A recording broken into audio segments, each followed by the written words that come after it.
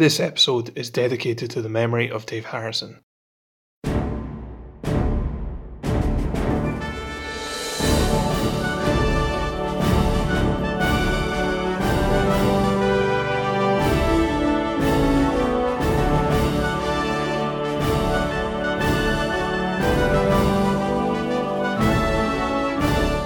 Hello and welcome to another episode of For You the War is Over, presented by me, Dave, the history nerd. And by me, Dave, the tech geek. And today we're going to be looking at the story of a man called Captain Ian Poole Thompson. Yes, so Captain Ian Poole Thompson served in Queen's Royal Regiment of the 44th Infantry Division. You know, apart from this report, there's not a lot of detail on him. Really? Yeah, there's not a lot available on him. There's a little bit towards the end of the war, which we'll come to later. Yeah. But there's actually very little to go on this guy. Ah, interesting. So, the only information we have about his service prior to his capture is that he was... Well, it says that he was captured at El Alamein, Yes. which is a name that will resonate to anyone who is a Second World War Yeah, certainly. buff. It is one of the major battles of the Second World War, Yep. certainly a major turning point of the Second World War. And in actual fact, Churchill had two very famous descriptions about El Alamein. At the time, he said of the victory at El Alamein, "This is not the end. It is not even the beginning of the end, but it is perhaps the end of the beginning." Which, you know, it kind of shows that even in the moment, he could tell it was a major major turning point. And we'll come to the battle itself in a moment. However, you know, sticking with Churchill, so after the war, when he wrote about the Second World War in the 6-part memoir, a book which he famously described as the history of the Second World War would be friendly to him, for he intended to write it. Yes. So when he was writing it, he described the Battle of Alamein as, before Alamein we never had a victory, after Alamein we never had a defeat. There is hyperbole in there. Yeah. There's an argument that the Battle of Britain was a victory. Yep. It was certainly a score draw, and, you know, success in the Battle of Britain certainly stopped an invasion, so I'm chalking that down as a win. Yep. And it would probably be wrong to say we never had a defeat after Alamein. You know, it took place in 1942. There was 3 years to go. But, you know, it's not quite as poetic. No, so. it's not. But in the grand strategy, which is ultimately the realm in which Churchill operated, in the grand strategy of the Second World War, it's probably pretty fair description. As you say, certainly within the realms of poetic description, it would be pretty accurate. So, as I say, you know, El Alamein was a major turning point. There was actually two battles of El Alamein, which took place. The first battle of El Alamein was from the 1st to the 27th of July 1942. Okay. And the second battle of El Alamein was 23rd of October to the 11th of November 1942. Right. Now, I won't go into the details and back and forth and the ins and outs of the battles of El Alamein. But in essence, they stopped Rommel entering Egypt. Right. So, had Rommel entered Egypt, the likelihood is he would have gone on and successfully reached the oil fields of the Middle East. Okay.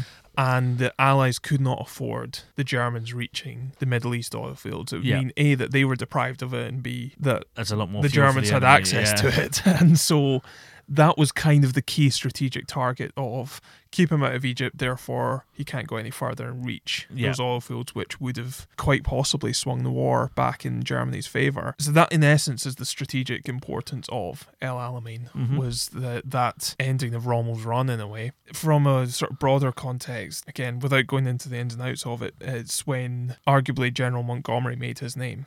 Right. So Monty, as he's more famously known.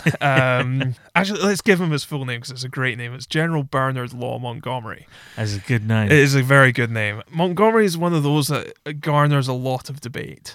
Right. A great deal of debate, not least by him, who his memoirs can probably be summarised into how I single-handedly took on the Nazi Empire and won.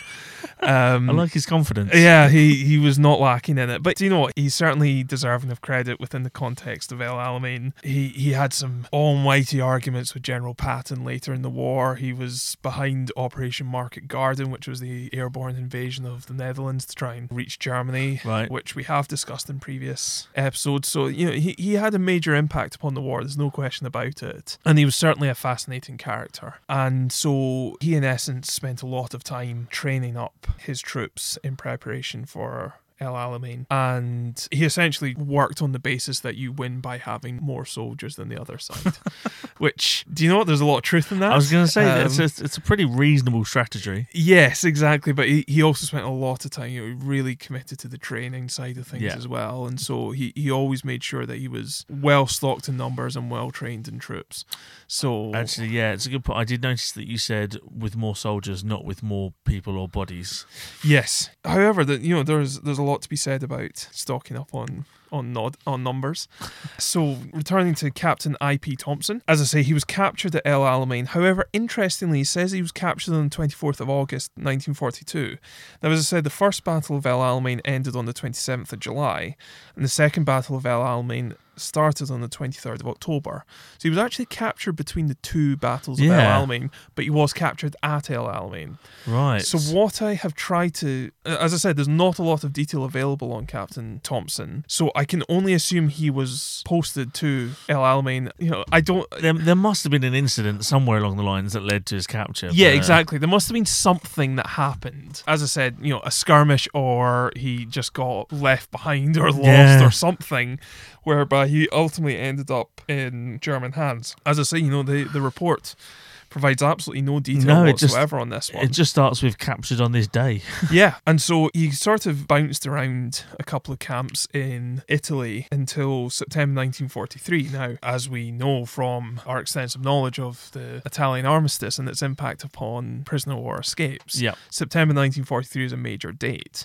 So he must have been captured, if not by the Italians, he was handed over to the Italians and held in camp in Bari, first of all, and then Modena. And then, as I say, in September 1943, after the armistice, he was moved north by the Germans into German camp, and he was actually taken to Lambsdorff. Now, we've talked about Lambsdorff before. We have talked about it, yeah. Which is now in Lambinowice, I believe, in Poland. And he was kind of to, again, bounce around some camps around Germany too, but he was ultimately to escape from Lambsdorff. Lambsdorff actually has one of the highest escape records of the entire war. Right. I mean, in relative standards, it was practically a sieve. Now, I grant you, I'm not saying that a high percentage of POWs in Lambsdorff escaped. Yeah. But I think I'm right in saying that of all the camps, more escaped from Lambsdorff than from any other camp. Wow. And including Captain Thompson. So he made a couple of attempted escapes from Lambsdorff, and his first effort actually involved him switching identities with a Corporal Beharrell of the Coldstream Guards. Yes. You wanted to pick up on this? Yeah, I didn't understand why. It seemed I don't understand why as a very first move, the very first thing you did was just pick up someone else's identity and switch it with them. So, Captain Thompson was an officer. Yes. And therefore not required to work under the Geneva Convention. Okay. Corporal Beharrell would have been required to work under the Geneva Convention. Now, as much as we might sit here and kind of think, why would you really want to go and work? That sounds a pretty cushy number to lie in your bed and do very little. Yeah. And to some extent, it's true, the officers did have quite a comfortable situation. But it did mean that security was much higher. Right. The opportunity to get out of the camp and to go and work in a working party, whether that be in a field or chopping down wood or something like that. I see. So it'd be a working party of 12, 20 people with one or two guards, and you're in an open field. Yeah. Or a forest or whatever. So the opportunity is to escape as a NCO or other rank was far higher. Okay. Right. Hence that makes why sense. one of the first things Captain Ian Thompson did was to switch identities with a Corporal L. Beharrell. Right, so that makes it so he effectively gave himself more access to potential ways to escape. Yes, exactly. Right. Okay, that makes sense. Yes, yeah. And again, it kind of re-emphasised this idea that escapers were of a very small percentage who were focused on escape. Again, he says that one of the first things he did was to exchange identities. Yeah. So from the very start, he is looking to escape. He is focused on getting out and getting away. Because in my head, I'd concocted some sort of theory of hopefully this means he gets lost within the system because they'll be looking for him in some sort of ID. If they're trying to identify him, they wouldn't find him because it's looking for something else. But that sort of does happen later on, actually. Yeah. Once he was recaptured, there was a lot of debate over who he actually was. So having exchanged identities, he was, of course, attached to a working party. Yep. And he quite openly says, I plan to escape from this party, but due to my inability to obtain civilian clothes, I was forced to return to the camp. Yes. Which would seem like a a hindrance Yeah. on the surface. However, in contrast to some previous escapes that we've looked at, he actually has quite a lot of patience. He doesn't try and get away on the first one, referring here to Corporal Byrne, who seemed to just leg it at the first opportunity, regardless of whether it was actually a good opportunity or not. But you know I'm a fan of that play, though. Oh, absolutely, absolutely. If there was a bike to be stolen, he would nick it. And so, yeah, actually, a couple of days later, he was back with the Working Party, employed on railway construction, actually, when an opportunity to get away presented itself. Interestingly, he actually spent a couple of weeks prior to that. He had bought some dye in exchange for chocolate and was dyeing his army greatcoat and trousers to make them a more civilian colour. Right. Of course, khaki is quite a distinctive Yes. shade of green, and so he would have been trying to get it in, black or blue or something like that. Yeah. But kind of wanted to pick up on the fact that he was exchanging this for chocolate, meaning that he was basically bribing the guards. With the Red Cross stuff. Yes, with the Red Cross product that would have been scarce to the point of non-existent in Germany at this stage. And so, the opportunity to Scarper, he basically just climbed over the camp perimeter wire and escaped. He'd actually arranged with the sergeant in charge of his Working Party to cover up his escape until daylight, to make it look like he had escaped as part of the Working Party rather than giving the impression that he'd escaped afterwards. Right, yeah. Essentially to divert attention away from his actual escape, as it were. Yeah. To make it look like he'd been much further back and divert attention, as I say. He actually, at this point, was located in the Sudetenland, which is now in Czech Republic. Yeah.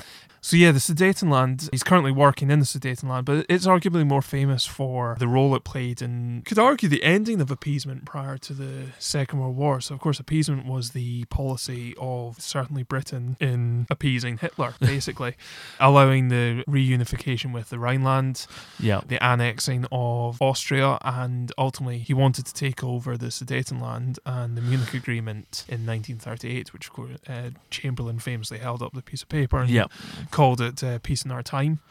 It was certainly an effort. And, of course. I think Chamberlain gets a little bit of a hard time ultimately, but essentially the Munich Agreement agreed to sign over the Sudetenland over to Germany. It was predominantly Germanic in terms of the people that lived there, the language that was spoken.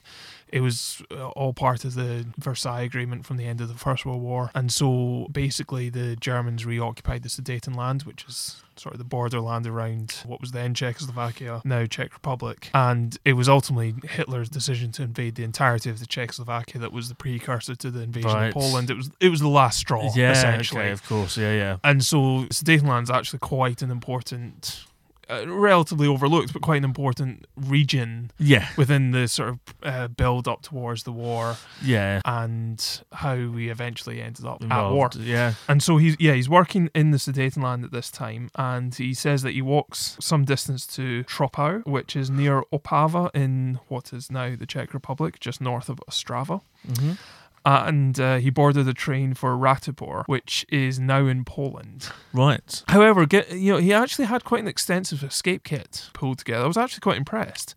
He said, I had with me an Ausweis and a travelling permit which had been made in the camp, neither of which were first-class forgeries, a good supply of chocolate and some German money. Right, so he managed to get some German money in He there did, as well. but I'll come back later to the standard of forgery because I feel like he was maybe being a touch unfair. But anyway, having reached Ratibor, which is sort of due north into Poland from where he was in Czechoslovakia, he reboarded a train for Villach, but he changed en route at Vienna. So he's kind of going quite a circuitous route here. And his initial plan was to cross over the mountains into what was then Yugoslavia, now Slovenia. But due to a heavy fall of snow, he was unable to do this. So he decided to instead make for France. But again, trains, such a crucial part of an escape because it allows you to get away so quickly. Yeah. Coupled with the fact that the sergeant had arranged to cover his escape for at least a couple of hours until the following day's inspection. Yeah, so they don't really know how far he could have gotten within their time frame. Exactly, and so he'd already reached Austria within 24 hours. That's pretty impressive. Of getting out. And actually, having changed his mind from trying to get to Yugoslavia, he decides to go north to Munich and then on to Stuttgart and then to Karlsruhe. He was trying to get to Strasbourg, which is just over the border into France. And he went to the waiting room where he was asked by the Gestapo to produce his papers. And he says that they were only valid as far as Austria, so he was immediately arrested. But I wanted to pick up on this because he was critical of his own papers earlier on, saying that they weren't first-class forgeries.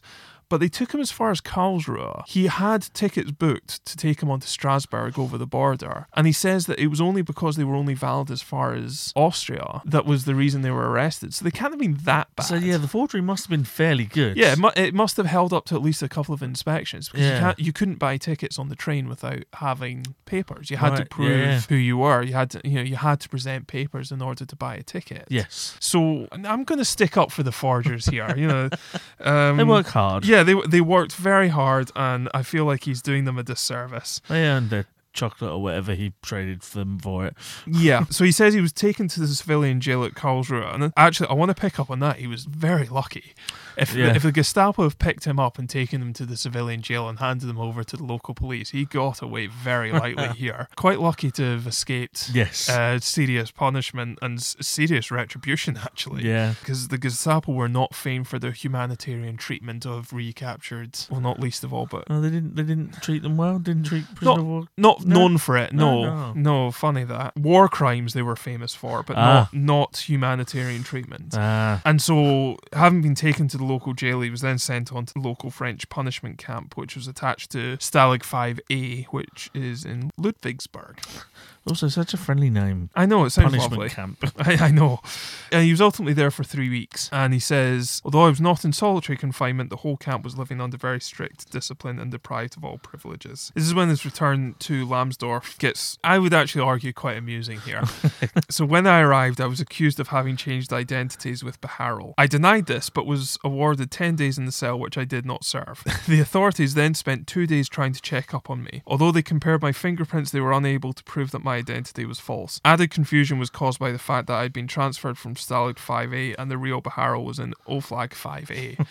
So yeah, instantly, this changing of identification, identity is certainly causing confusion. Yes. And I mean, I can't imagine he wasn't unamused by this either. I think I would have been in his situation. Exactly. I mean, certainly a recurring theme of prisoners of war, whether involved in escape or otherwise, a recurring theme of prisoners of war is winding up the Germans. Yeah. Like, they just seem to take inordinate amounts of pleasure in just getting under their skin. And I can't imagine that this did not amuse them. No. You switched identities with him. No, I didn't. That's me.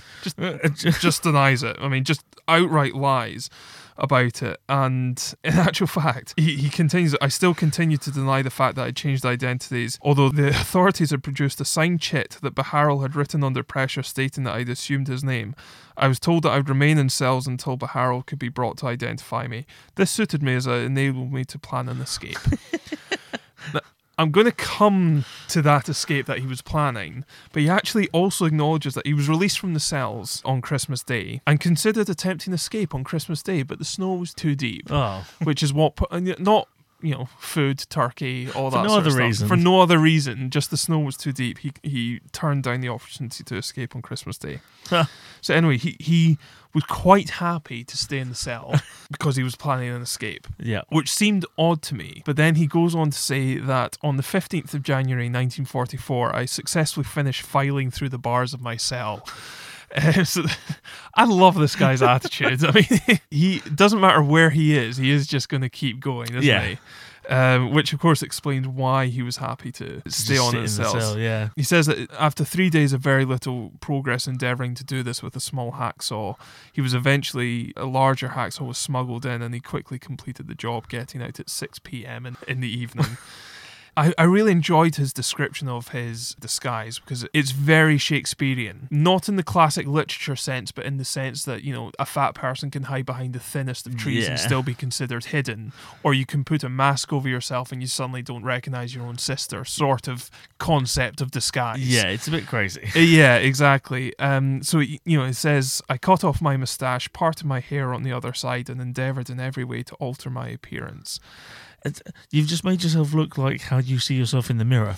Basically, yeah. You just reversed your hair, that's it. Yes. However, interestingly, he was not actually escaping. Right. He was faking an escape. Okay. So this actually leads to his period living as a ghost. Living as a ghost? Yeah. So we did actually sort of briefly touch upon ghosting in the episodes with David Guss. Yes. But I actually feel that it's a part of the prisoner war escape story that's actually quite often overlooked. not that well known, but it's actually really interesting. And Right. It's worth kind of touching upon in greater depth. Now, I can only assume he was changing his identity to avoid people kind of referring to him by his original name. He's changing his appearance to kind of fit in with that, I assume. Yeah. As arguably half-hearted as it was. Yeah, I imagine if he's planning to live as a ghost, he wants to try and be as invisible in the populace as possible. Yeah, exactly. So, essentially, a ghost was someone who was hidden away inside the camp. Right. He did not live as part of the populace that openly. Okay. Some would know of his existence. Mhm. It wasn't completely hidden away, although it could happen. Yeah. For example, in Colditz, they hid them behind a false wall. Right. But the basic idea was to give the impression that Prisoner of War X had escaped, Yeah. had not been recaptured, and therefore was no longer a prisoner of war. Right. But of course, they were still within the camp, meaning that they could be used for things like tunneling, digging without having to be counted. Right. They could fill in for other people if they had escaped, which is yeah. how we've talked in We've talked previous before. episodes Yeah. about how they would cover up. In fact, in this earlier about covering up until the next inspection, Yeah, the next yeah. appel. This is essentially quite often how they did it. They would bring in a ghost to Right. be counted, because of course there'd be hundreds, Yeah. if not thousands, of prisoners of war. So you were Just a head count. just a head yeah. count. So you were included in the head count, but you weren't counted as you as an individual. Yes. Yeah. Not during an appel. It was just a head count. So the numbers were often made up by a ghost. Right. So those, if you like, were the plus sides. The downside was that once you were marked down as having escaped successfully, you ceased to receive rations, Yes. meaning that the other prisoners had to make up your rations from their own. Yeah. Now, across hundreds of prisoners, that wouldn't necessarily mean a huge loss. No, but we're also in a position, as you've mentioned before in other episodes, where they're already not receiving enough food. No, and obviously they would then also lose their portion of the Red Cross parcels, Yeah. because the Red Cross would cease to send in a parcel for that number. Yeah. And so, yeah, they were essentially you lost your ration, and therefore that had to come from someone else, because they had to keep them alive, of course. Yeah. So there were huge pluses, but also huge minuses to being a ghost. It was a very difficult existence because you were quite often, as I say, hidden away completely, almost. You weren't living openly amongst the populace. As much as we kind of discussed about changing their appearance Yeah. and what have you, you weren't living openly. You weren't among the general populace. And quite often you were just by yourself, I also day on end, day after day after day. I also imagine that means you're pretty stuck for places to sleep as well. Like, it's as uncomfortable as they may have been when you're counted, you have a bed. Yes. I imagine that's quite a difficult part of it as well. Trying to find a place to sleep that is comfortable enough to sleep, and B, where you won't get captured during the night. Yes, no, exactly. So it was by no means a comfortable existence, and it was extremely psychologically challenging too. I know Pat Reed in the Colditz story goes into quite a lot of detail about ghosting and the impact it had upon those who were ghosts. Right. At one point they had as many as 8 Wow. ghosts in Colditz, which in a way sort of formed its own community, but Yes. was still an extremely difficult existence. And of course 8 unrationed ghosts was much more of a drain upon the resources of the camp. And yeah, sorry, one more thought just occurred to No, me go ahead. about the psychological difficulty of it. Given that solitary confinement is used as a punishment because it is that difficult, you are essentially putting yourself through that every day. Yes. God, that's a difficult life. But probably in an even smaller space than the solitary cell that Yeah. was provided in the cooler. So, yeah. That's difficult. Being a ghost was an extremely difficult existence, and so I really wanted to draw upon that aspect of his report, because in some ways he wasn't a ghost for that long. He was a ghost for a couple of months, which in the grand scheme of the war, he was captured in 1942, 3 years before the end of the war. Not that he was a prisoner of war the entire time, but he was a prisoner of war for a couple of years. So 2 months isn't that long in the grand scheme of things, but it's a long time to essentially volunteer for solitary confinement.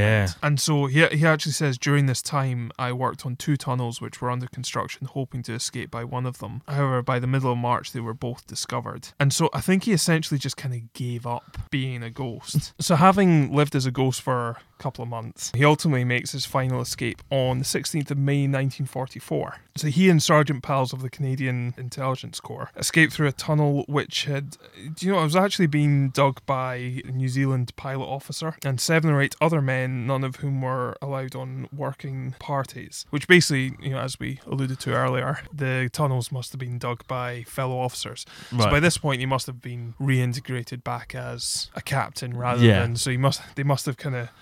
They must have finally proved who he was. Yeah, exactly, yes. Although he does say that he wasn't engaged in the construction of the tunnel, but he and Pals were numbers 4 and 5 out of 8, I think it was, to leave the tunnel, to get out through the tunnel. But he does say that, once they were about a kilometre away outside of the camp, 2 shots and a flare were fired. So they must have been discovered fairly soon afterwards. So getting away was all the more important on this one. So yeah, he walked all night and then head up in the wood, and on the following morning, on the 17th of May, he boarded a train. And in essence, they were basically on a train for the next 2.5 days. Wow. Yeah, travelling all the way to Heidelberg, and from Heidelberg they went on to Metz, reaching Metz on the evening of the 19th of May. Right. So, as I say, about 2.5 days, they'd taken the train through Germany on to Metz in France. And yes, I thought this was quite an interesting detail, not least because, first of all, they'd been given an address to go to in Metz, hence why they had headed over to Metz, but also, he said, here we went to an address that had been given in the camp. However, the proprietor would not assist us, as he said he was being watched by the Gestapo, and in any case, he'd never volunteered to help evaders or escapers. However, he finally agreed to put us up for the night. I just kind of wondered if, because he was being watched by the Gestapo, he was just like, yeah, I never agreed to this. Yeah, it sounds like, no, I've never done this, and I would never do this. What are you talking about? And that's a ridiculous claim to make. However, having reached Metz on the 19th of May, actually,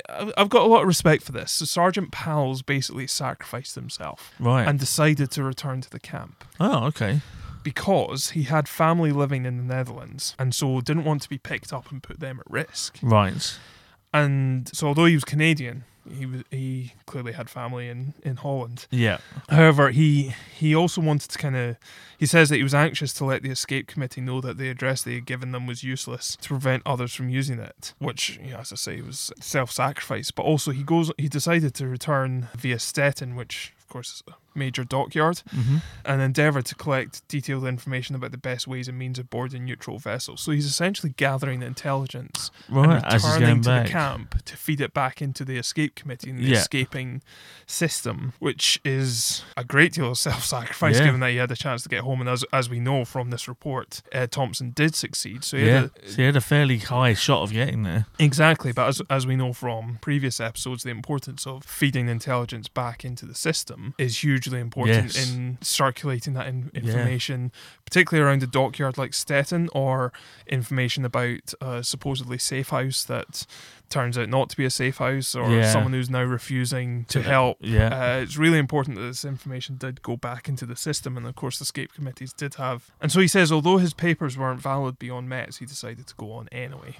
However, by this stage he's on foot, and now completely reliant on a compass. So he's got far on the train, but he's now completely on foot. Right. So he's heading almost in a due westerly direction, and basically the only way he knows that he's actually reached France at all is that he noticed all the road signs were now in French, which I suppose would be a giveaway. Yeah. But having now confirmed that he is in France, I know it seems like a small detail, but it basically means that local population are more likely to be friendly. Yes. And therefore you're more likely to get more help. Yeah. So he stopped at a farm and asked, first of all, for directions to Paris, but then asked for food and drink at the farm, where the farmer gave him an address where he could buy bread without tickets. Of course, we've discussed about rationing and getting food off the ration, and that's why many of them carried their own food, but also had to do it conspicuously. So having headed there, it says that the shop was shut, so I went to the pub on the opposite side of the road. The people here recognised me as British almost immediately and offered to assist me. I was given food and a bed. About midday, I was visited by a Frenchman who said he would keep me in his house until he could contact an organisation. Meanwhile, he said he'd provide me with papers. I remained with this man for about 12 days. So essentially, he's wandered into a pub and found himself in the hands of the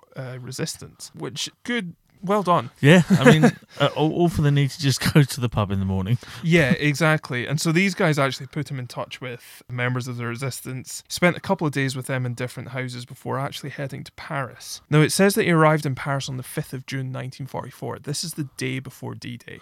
Wow. So what this is in some ways where it gets really interesting for him, because what we have here is Captain Thompson, who has just arrived, has met the resistance about a week before. Yeah. Just arrived in Paris the day before D-Day. Yes. We're talking about hotbed stuff here. I mean, this is just getting fascinating. And basically, having arrived in Paris, he was told that all members of the organisation had joined the Maquis, and that the normal escape route through Spain was closed. So, as you know, we've discussed this escape route quite often now, and one of the routes was through Paris. But as I said, all members of the resistance, in preparation for D-Day, because the resistance were very aware D-Day was coming. To be fair, so were the Germans. They knew D-Day was on its way; they just didn't know where. Yeah. The resistance didn't necessarily know the exact location, but they were told to be prepared. Right. Okay. And there's there's extensive history around Operation Fortitude, which Operation Fortitude is essentially the intelligence operation around misleading the Germans as to the location of the landing for D-Day. They basically convinced them that it was going to be in Calais. When it was in Normandy, a good 100 miles away. Mm-hmm. And it was so successful that Hitler was so convinced by it, but by the end of the 6th of June, he still thought it was going to be in Calais.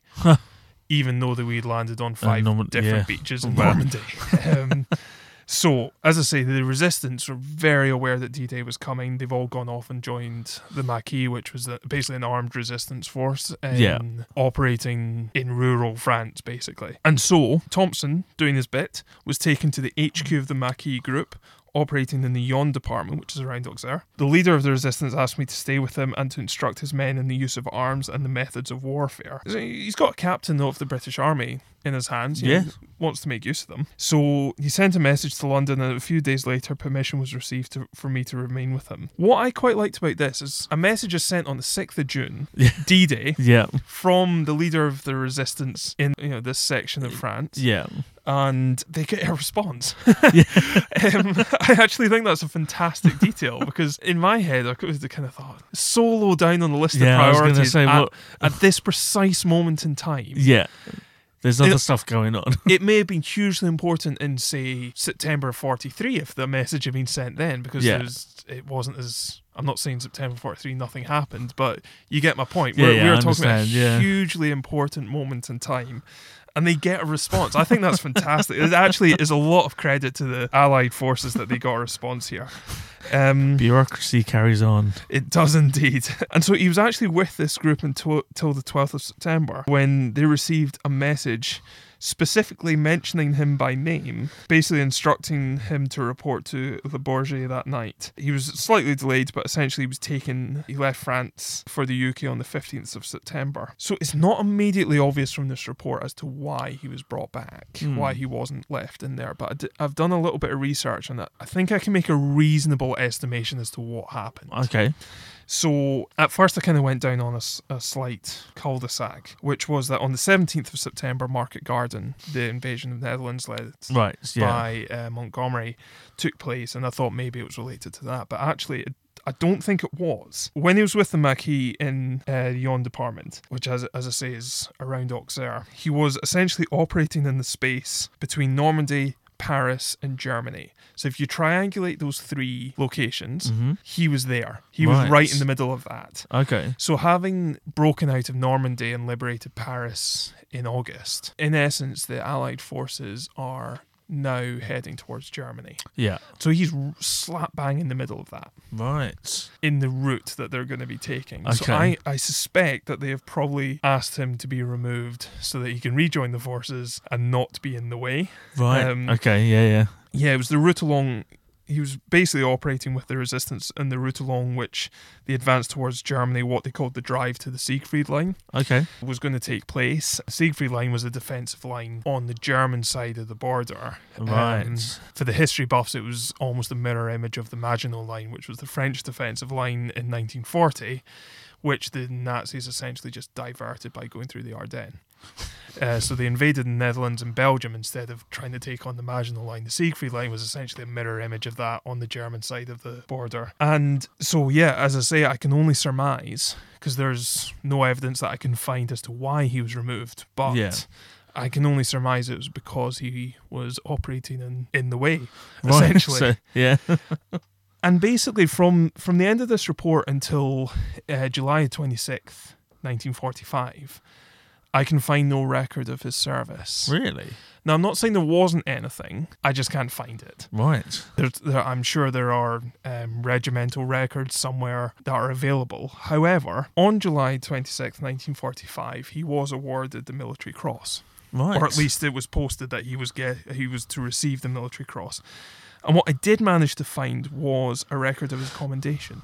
In essence, he received the Military Cross for the escape that we've just looked at, and for his service with the resistance. That's pretty after crazy. escaping. Which is very impressive. As I say, I've got a copy of his commendation, so I might just quickly read this out. Yeah. So, following his capture at El Alamein, Captain Thompson was imprisoned in Italy. With other prisoners held at Modena in September 43, Captain Thompson was transferred to Stalag 344 in Lambsdorff. Upon arrival, he exchanged identities and thus secured inclusion in working parties. Wearing uniform he had died, this officer climbed over a wire surrounding a small camp in the Sudetenland on 21st of November 1943. Because his plan to cross from Austria into Yugoslavia had to be abandoned owing to snow, he decided to go to France. However, as a result of a document check, he was arrested in Karlsruhe and sent to a punishment camp at Ludwigsburg. A month later, he was returned to Lambsdorff. Suspected of having assumed a false name, he was awarded solitary confinement. Taking advantage of this, he gained entrance to the camp by filing through the bars of the cell window. Although intensive searches were carried out, he remained a camp ghost for over 2 months, participating in the meantime in tunnel schemes.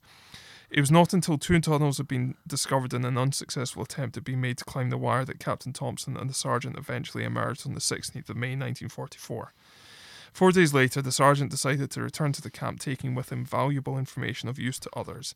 Continuing on foot alone, Captain Thompson crossed the frontier into France and encountered help the following day. From the beginning of June until his evacuation on the 15th of September 1944, Captain Thompson instructed members of the French resistance movement in the use of arms. I recommend this officer for the award of the Military Cross.